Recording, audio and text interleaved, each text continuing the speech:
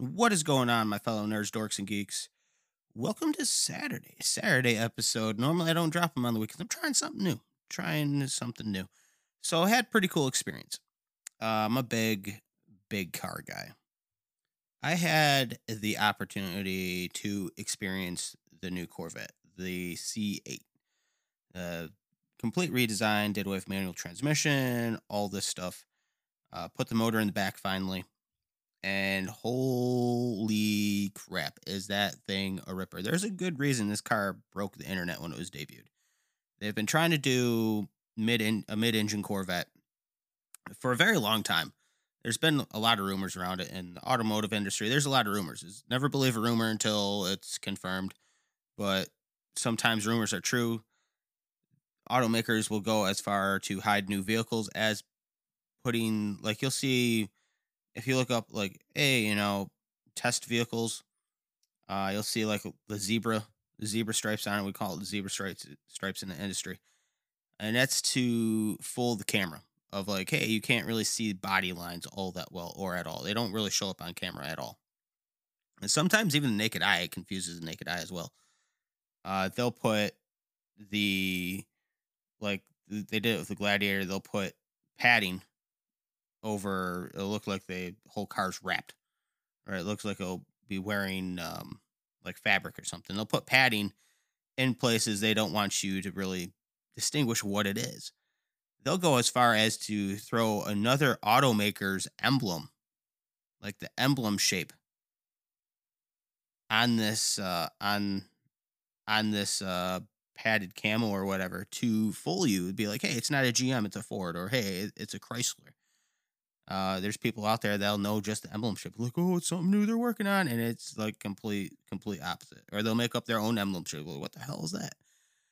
It's very interesting. It's very interesting the way we do things in the auto industry. I've been in the auto industry for a very long time, but got to experience the new Corvette, and I have to say that everyone that's tested it on YouTube and all this, like all the big guys, like YouTubers haven't got their vehicles yet. No one's got their vehicles yet.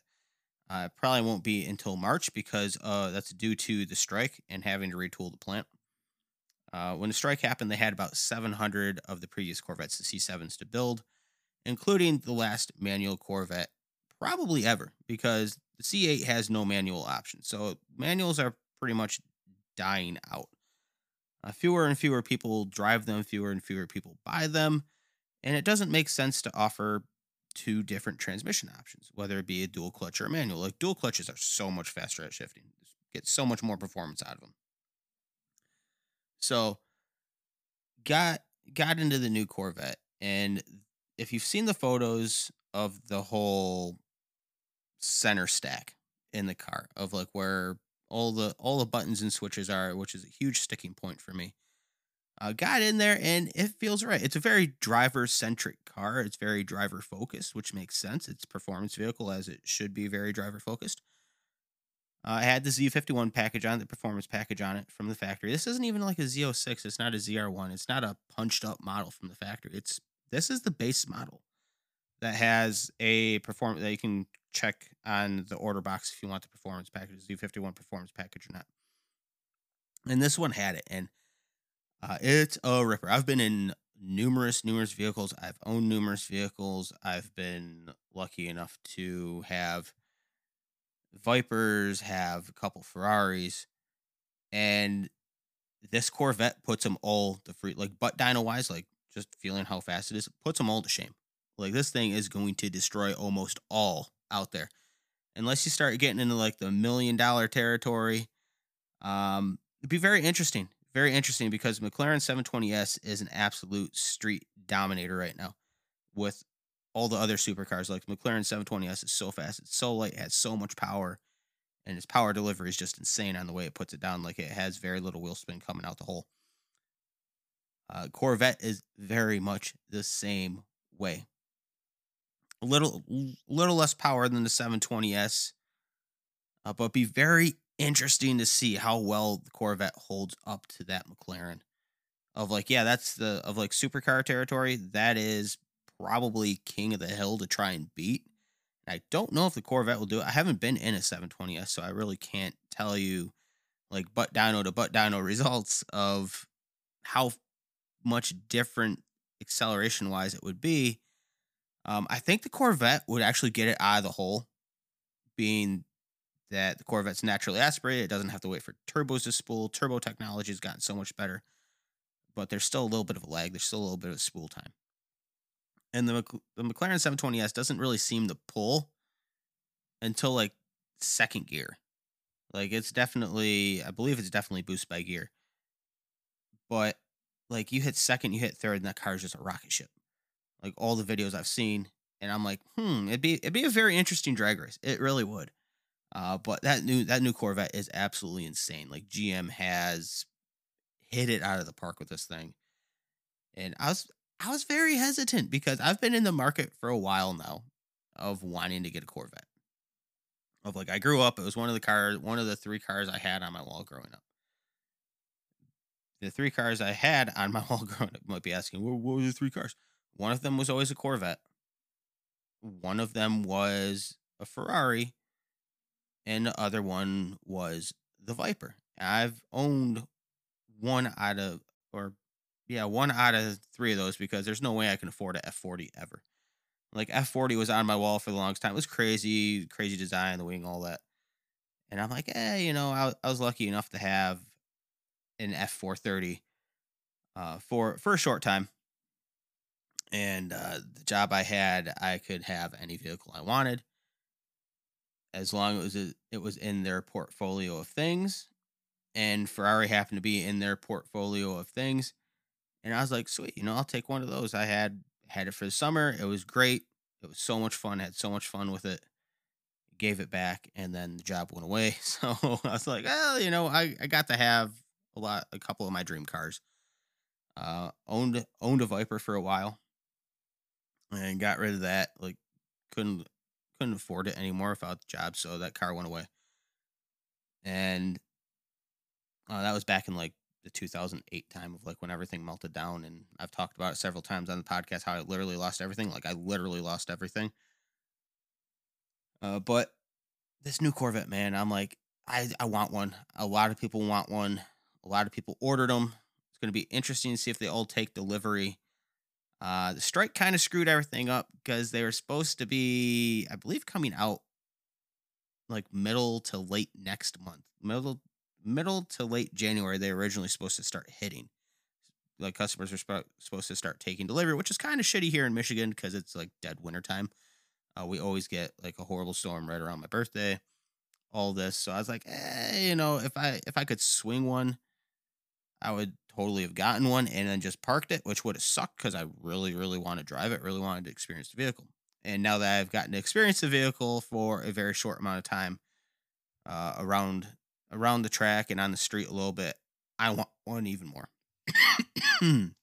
Like I want one even more. It is insane. The performance for dollar ratio on this thing is absolutely insane. You're getting such a good bargain on this thing.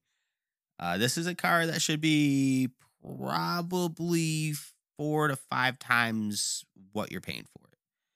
So you figure about 60 grand, right around there, 62 grand for a Z51 package C8 Stingray. Which Stingray is a base model Corvette. I can go get a C7 Stingray right now for 30 grand. Actually went and talked to the dealership yesterday because they're trying to move the old product off their lot. Like everyone's waiting for the new Corvette to hit. And I'm like, man, that's a really good deal, but the wife would kill me right now. Like we don't have the room for another vehicle. Like we don't have it. It's the reason the Jeep went away. So I was like, man, like that's really good, but I don't want the C7. I want to see it. I'm kind of like everyone else. I want the new Corvette.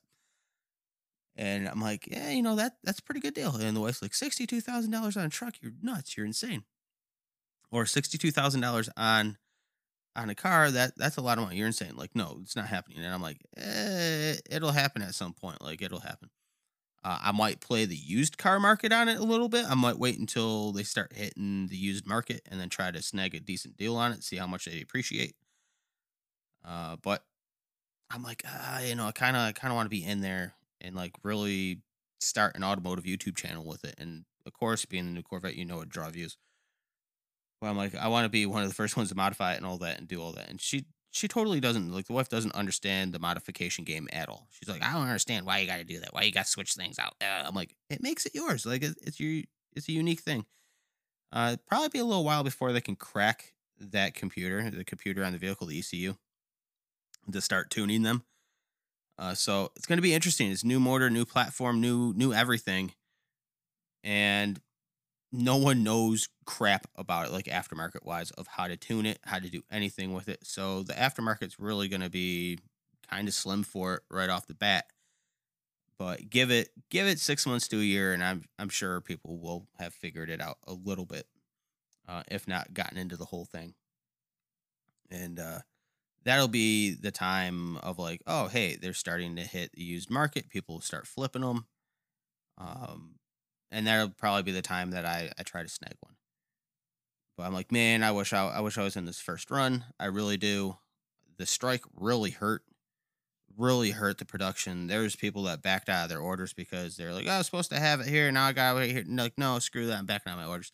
So there's going to be a dealer like you'll be able to find them new. Probably day one. There will be dealerships that will have them because people just backed out of their orders, but the car's already ordered. You can't cancel an order. Like the car will be built and then the dealership will just hold on to it until they can sell it, which won't take long because people that didn't get in on the list on the initial order list, which I'm sure there's a wait list right now, um, will jump on the ones that people backed out of. It happens all the time. Happened with the Hellcat. Happened with the new Wrangler. All that stuff. So I don't know. Like I want one. I really want one. Can't fully afford one yet. Like I definitely go into some deeper debt than what I want to be in to have it. Uh, Hopefully, fingers crossed, banking on that, YouTube would blow up with it and it would start making money that way. Which is a really bad strategy, really bad, horrible, evil strategy. But the car is insane. Like the car is absolutely a monster.